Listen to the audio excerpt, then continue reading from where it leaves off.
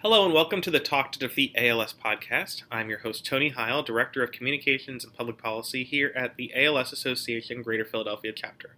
In addition to services that our chapter provides on this podcast and information, we often have topics that branch way beyond our chapter borders, sometimes with guests that go across the country. And today we have a very important topic with our Director of Assistive Technology, Elisa Brownlee, who's going to explain your first clinic visit. It's not always the same visit to every clinic that has for people with ALS, but she's going to go in the baseline in terms of what happens when you walk through the door, what happens before you walk through the door the first time, the follow-ups, and then the subsequent visit for going to an ALS treatment center. Before we get into this, I encourage you to go to our website, www.alsphiladelphia.org, to learn about how to donate, advocate, volunteer, and to find events near you. And if you're not in our area, you can go to www.alsa.org to go to the ALS Association's website to find a treatment center near you and events near you. And of course, follow us on social media, all at ALS Philadelphia, to get your updates on a regular basis. So, the most important part of the ALS Association and our chapter is our clinics. They are the heart of our chapter, as we call, the hub of where everything happens, not just for care, but for awareness and for research as well. Yes. So, Elisa, thank you for joining us for discussing the breadth of what happens at an ALS treatment center. Correct. So I first want to start off that there are several different ALS centers or clinics. The word is interchangeable for us, but I look at the building as the center and the people as the clinic. So that's the way I'm going to be discussing it today. I'm going to be using the word clinic. And like you said, it's the people that matter more than the building itself. You could have a clinic here in our conference room. I mean, you can't, but it's the people that are at the center. Correct. So there are ALS treatment centers of excellence, which have been certified by the National ALS Association.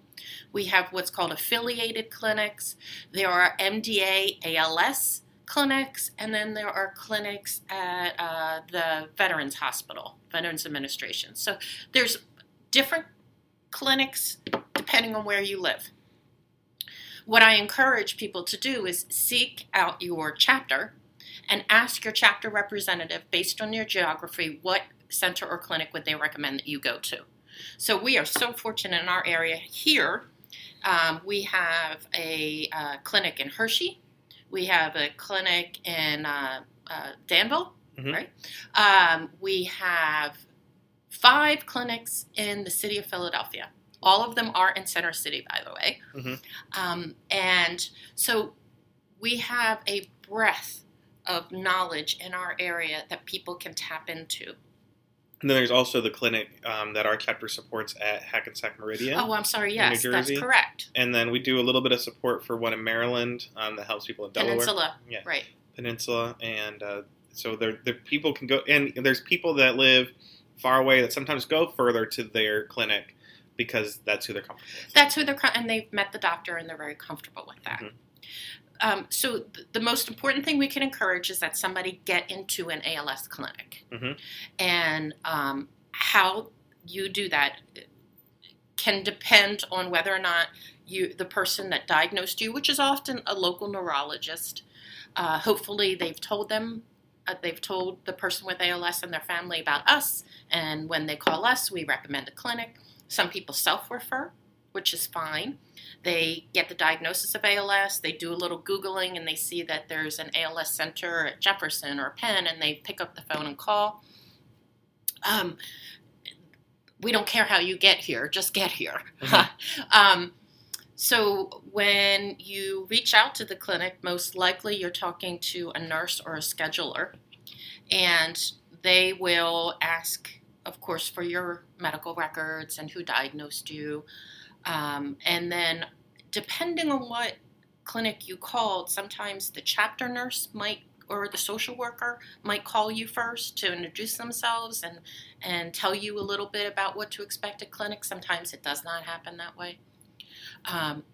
But when you make a clinic appointment, your first appointment is probably going to be 2 to 3 hours, sometimes more. So be prepared for that. Bring water or beverage. If you think you're going to be hungry, bring a sandwich, bring a bagel. But know that you're going to be there for a set amount of time. Mm-hmm. And the reason that time frame is so long is that ALS clinics are interdisciplinary. So we have up to 13 or 14 different professionals that you'll see at one visit. And usually on the initial visit, you're going to see most of the team. Right. And we'll talk about subsequent visits, but it's important that first visit to see as many people as possible. Absolutely. And you're talking about 2 to 3 hours, maybe a little bit longer. We discussed this before. If I bring my son to go to his local doctor, that's going to be at least a half hour to talk to one person about a rash. Correct. So to see this many people, it's not a long period of time considering how many people you're seeing. Absolutely. So most clinics have core team members. Those core team members are going to be your neurologist, your nurse, occupational therapy, physical therapy, speech therapy, nutrition, social work, mental health, and respiratory.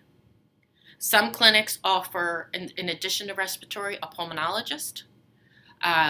In addition to OT and PT, which is physical and occupational therapy, some clinics have a physiatrist. A physiatrist is a doctor of rehabilitation. Mm-hmm. Some clinics have research nurses or research doctors on staff.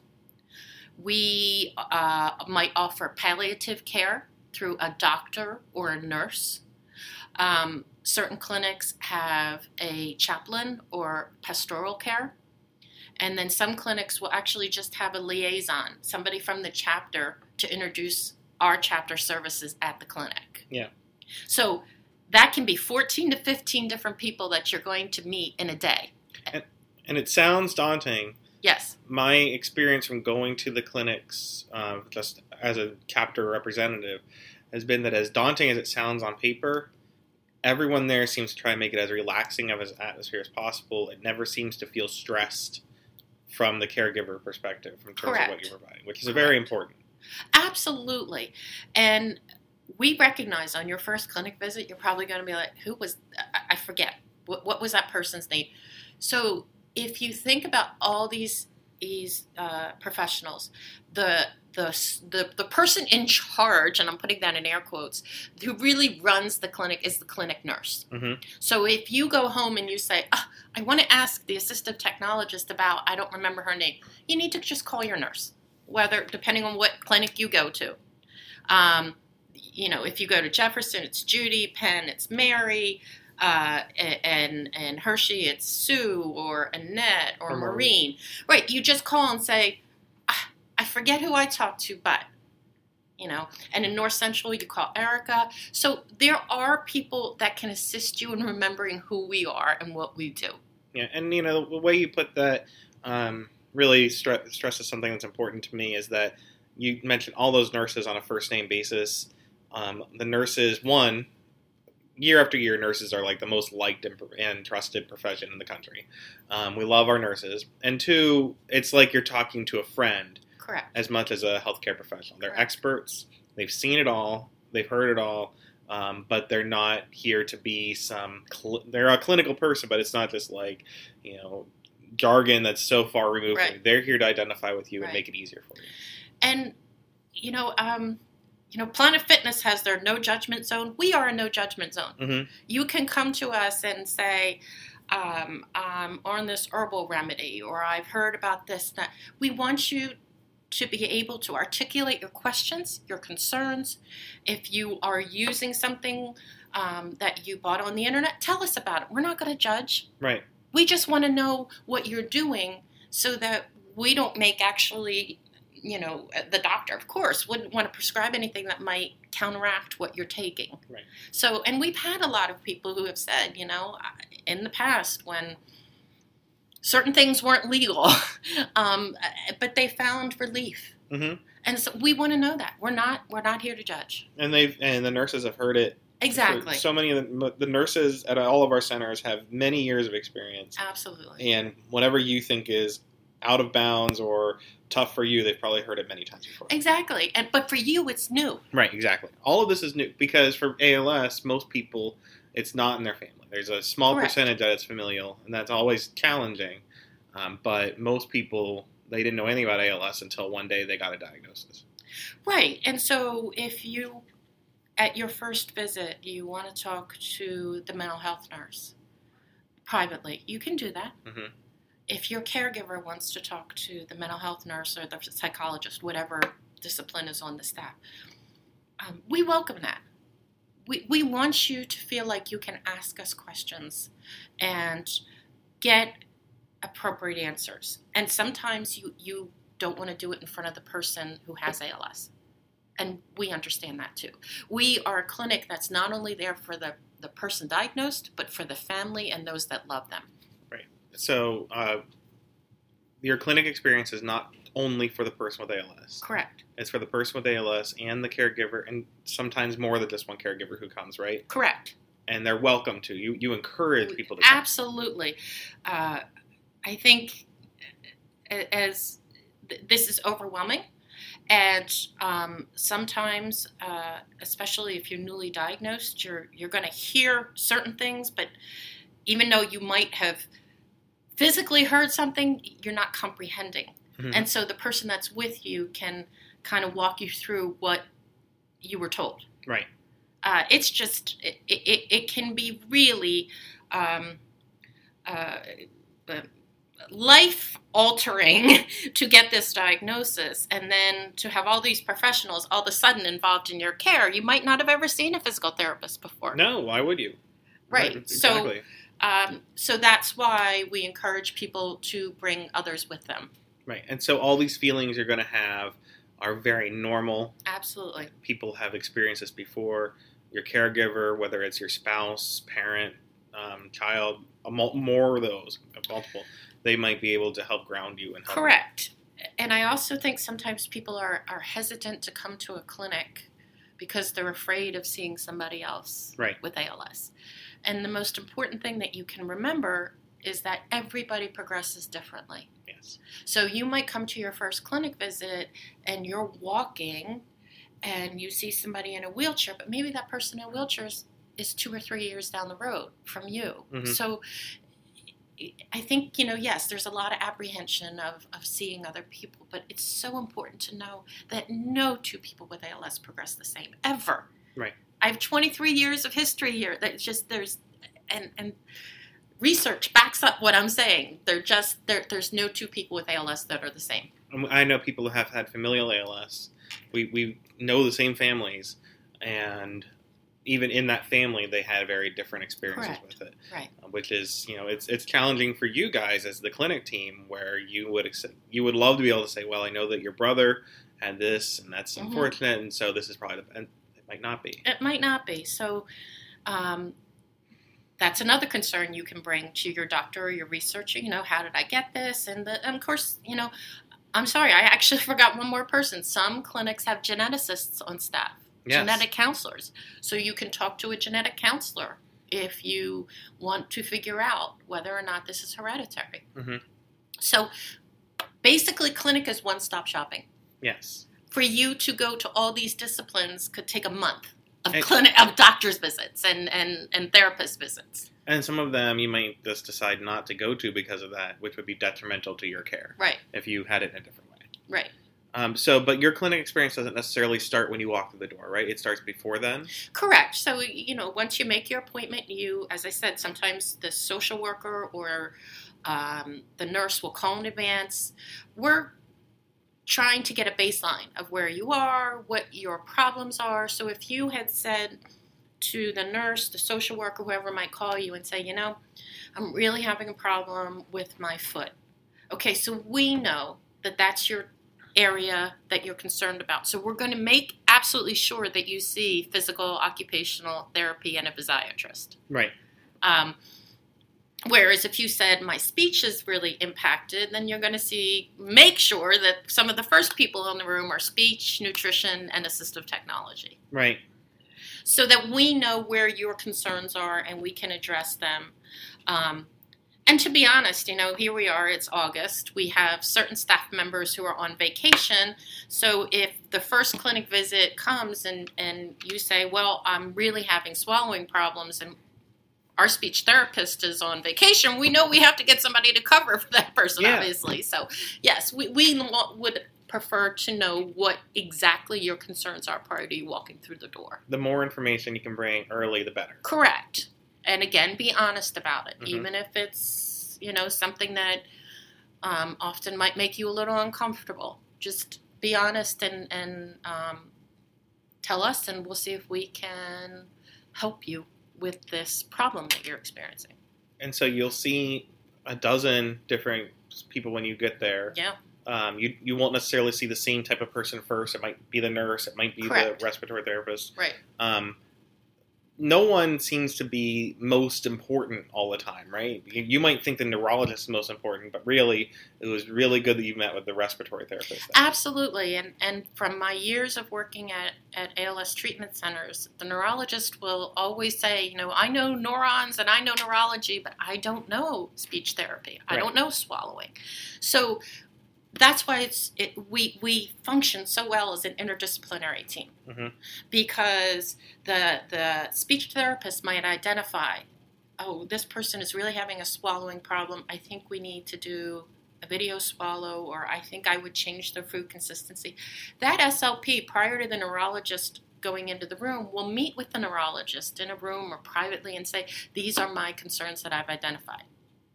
And then the neurologist can follow up and try to, when they're speaking with the person with ALS, I heard the speech therapist was here. What was your interpretation of what he or she said? And then follow through with it. Right. So we are just one giant wheel, and we're all spokes in it. And I think that's why we function so well, because we each look at a different area, and then we make recommendations. At the end of the day, the team sits down and we each make recommendations by discipline of what we saw and recommended to the person with ALS. So when you recommend something at the end of someone's visit, what do they get? What do they get that first visit? So some clinics will give you a sheet as you walk out the door. Others will. What we do, at least at our clinic at Jefferson, is that we have our what we call rounds, where we each talk about what we've recommended. We type that up and then we send it to the person, either in the mail or by email. So, but they've already been told what we recommended, but now we're just following through in writing. So that, that the person with ALS gets something in writing about, okay, so we recommended a Trilogy, which is a non-invasive ventilator. The respiratory company will be calling you to schedule a delivery day. Right. Just so you have that in writing. Because sometimes, again, if I verbally tell you that, you might get, okay, who was supposed to come when? Right. So it's just easier this way. So you'll get something that kind of documents what everyone wanted. You'll get some information about the ALS Association, about care. I know you talked about you'll see a social worker. Yes. And that doesn't sound like healthcare to a lot of people, even though it is. Yes. So what would their role be in that clinic? Well, especially in your first clinic, the social worker wants to understand your work situation, wants to help you with benefits. Right. Especially if you're still working, you have private insurance. Every insurance benefit, no matter if they're both Blue Cross policies, you and I could have totally different coverage. Yeah, you and I both work at the same place. We could have different coverage. Correct, because we have different plans. Right. So the social worker wants to help you understand what your insurance will cover. Unfortunately, a lot of times when people get diagnosed with ALS, and if the disease progresses, they have to decide whether or not to work, stop work. Some people want to talk about that from the get-go, and that's what you talk about with the social worker. Right. What happens if I stop working? What happens to my benefits? I have a long-term care policy. What does that mean? Yeah, because most people don't know. Why would they know? Right. And so that's your social worker is crucial for you to find your resources. Community resources, insurance resources, and government resources. And from my experience in talking with all of our social workers, they'll also tell you how to talk to those people. Correct. Yeah. If you have trouble talking with ALS, it's also just trouble calling these insurance companies and navigating that system. Correct. Because we provide a wealth of services, but there's a lot of things you'll need insurance for. Yeah. And you won't know, how to push back, what buttons to press, figuratively or literally. Well, and I have to tell you that one of the years ago, the first social worker that was here, her name was Sharon Houlihan, and she taught me something I still use today. Don't press a button, pretend you're on a rotary phone. Because eventually you will get to a human being. Uh-huh. I never press buttons. When I call insurance, I just pretend that I can't press a button. And inevitably it gets you a human being. Well, if we got nothing else done today, that's good for me. I don't press buttons. Yeah. And because it can be frustrating. Yeah. And so technically every company still has to have the resources for someone who doesn't have a push button phone, believe it or not. And, we're talking about our ALS treatment centers.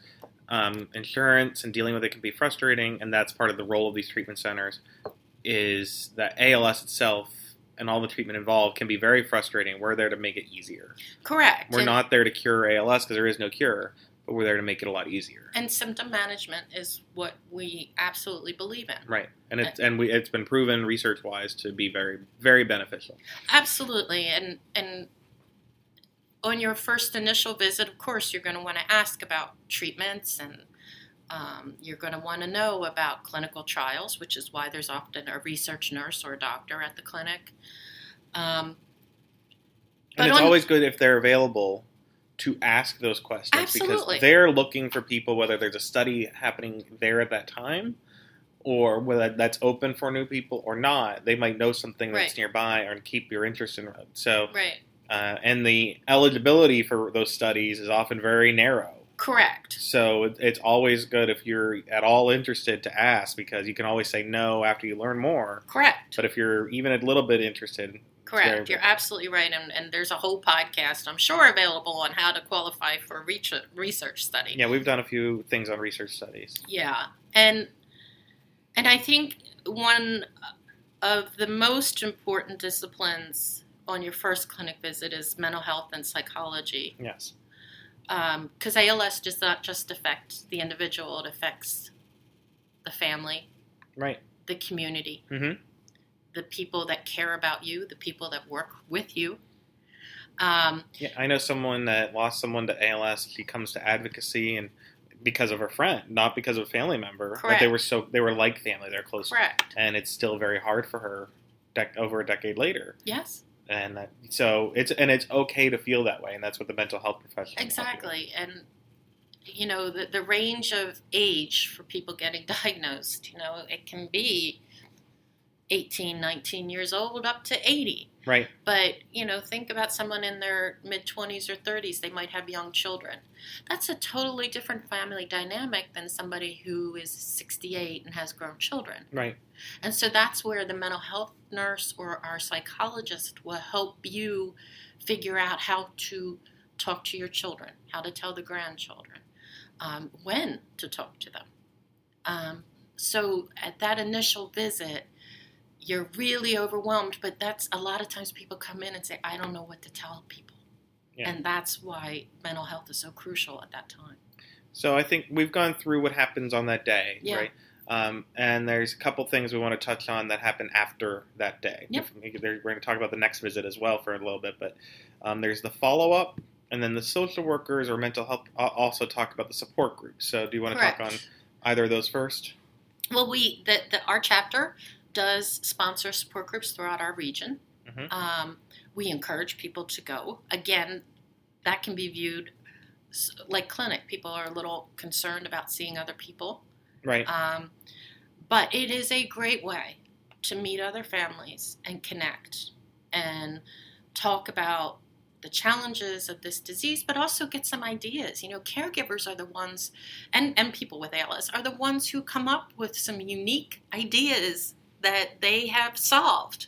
They've met the challenge and they already know the answer, so that when you're sitting there and saying, this is my challenge, and they're, we've been there, done that, let me tell you what we did. And something that you guys as experts may not have thought of. Correct. Because it's a new technology, something that's on TV. Yeah. And maybe it's something that is good to bring up in group so that everyone can address it at once, as opposed to now I have to call everyone one by one right. to tell them. Yes. After your clinic visit, even before your clinic visit, you can always go to a support group. But the most important thing that I stress to people after their clinic visit is that, again, if they forget who we are, you call the clinic nurse. If you, in 2 or 3 weeks, experience something that is new to you, call the clinic nurse. I'm not saying call her every day, but if it's a concern of yours, pick up the phone, because that's why we're here. Or send an email. Correct. And people are very responsive here, and you have a whole plan of what to expect or what's going on, so you can talk to the right people. Right. And again, if you say, I have a question, and the only person I remember is my social worker, Melissa, call Melissa, and she'll say, this is who you call. Right. Or she might be able to solve your problem. You never know. That's why we're cross-disciplinary, Mm-hmm. So. And I know that if Bob goes to the clinic and you guys as the clinic team saw that, I'm concerned that they might not have picked up on that thing, you guys will do a follow-up too. Sure, and I don't know if every other disease or service does that to the same extent. Sometimes you do hear from your doctor or nurse and other things out there, but I know that this is as much of a 1-to-1 or 12-to-1 service as can be hoped for. And the other thing to differentiate is your clinic team is there on clinic day, but some of us work for the chapter. Right. All right. So some of them work for the hospital, some of them work for the chapter. The chapter employees are usually the social workers, the mental health nurse, some registered nurse, and the assistive technologist, me. Most of the ALS staff, we also offer home visits. So if I'm meeting with a client at clinic, or I get somebody who calls that goes to another clinic and says, Elisa, I have a question about computer access or home modification. If it's warranted, I'll do a home visit. Mm-hmm. So that's another follow-up from clinic, is that I could say, as I'm talking to somebody, how about I come out in a couple of weeks and we'll look at your home. And that could be after the first clinic visit. Correct, yeah. And I imagine that you, as someone who's done a lot of home visits, you would rather go early than late. Absolutely. I'd rather be out there early and say, you don't need me, but... and that's something... I've been to the clinics a few times as a staff person here, and my grandfather had ALS, but I didn't go to his clinics. It would be much better as a caregiver and person with ALS if you bring these things up to the nurse and social worker and assistive technologist early, because if your hands are working, you can help direct to what you need at the home. Mm-hmm. If you're able to walk, you can walk the person through. So if you go to a home visit and that person can work with you, that's a lot easier than if they're confined to a wheelchair and can't help you. Correct. Yeah. So I'll ask questions as early as possible. Yes. So you get follow-up, you might have home visits, you could have support groups after the first visit. There's a lot of help between the visits. And then is your second visit basically the same exact thing? Well, depending on what was recommended by the team, most clinic visits are 3 to 4 months after your first visit. Some clinics do 2 to 3 months. It depends on how busy the clinic is. Also depends on how you are physically.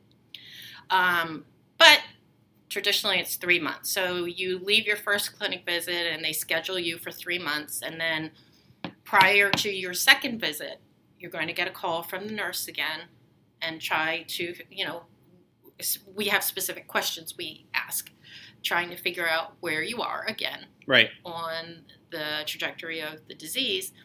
And again, trying to identify specific disciplines that you're really having an issue with and make sure that, they're going to be there that day. And if they're not, for example, if your social worker is going to be on vacation, that social worker might call you prior to your clinic visit and say, I'm not going to be there, but are there issues? And so we get the issues. And then maybe somebody on the clinic team can help you, or maybe the social worker will say, well, I'll make a few calls. And so your needs have already been met prior to you walking in the door. Yeah. So at the second visit, it's probably going to be the same length of time. Right. So bring your bagel, bring your sandwich, and bring something to eat.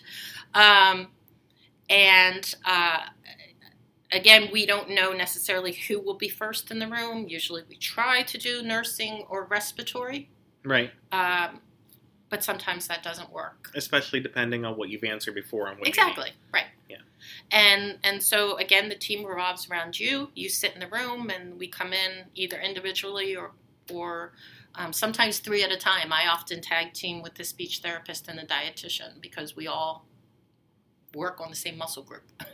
So, and that actually helps because then the person with ALS is not repeating everything. Yeah, I've seen that where a number of times it's not just one person in at a time; it's a few of you, and that makes a lot of sense. Right.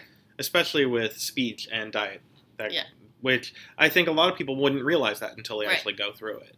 Well, and occupational and physical therapy always go in together. We affectionately call them arms and legs. Yeah. And then usually our physiatrist goes in with those two. Mm-hmm. So you have 3 of those.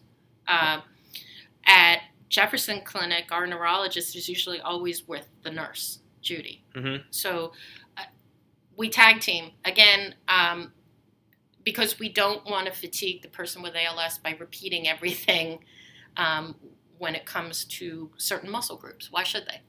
Right. That's important. Yeah. And does it matter to the neurologist if did they want to be there after you've seen a lot of people? Yeah. Or do they? It doesn't matter really.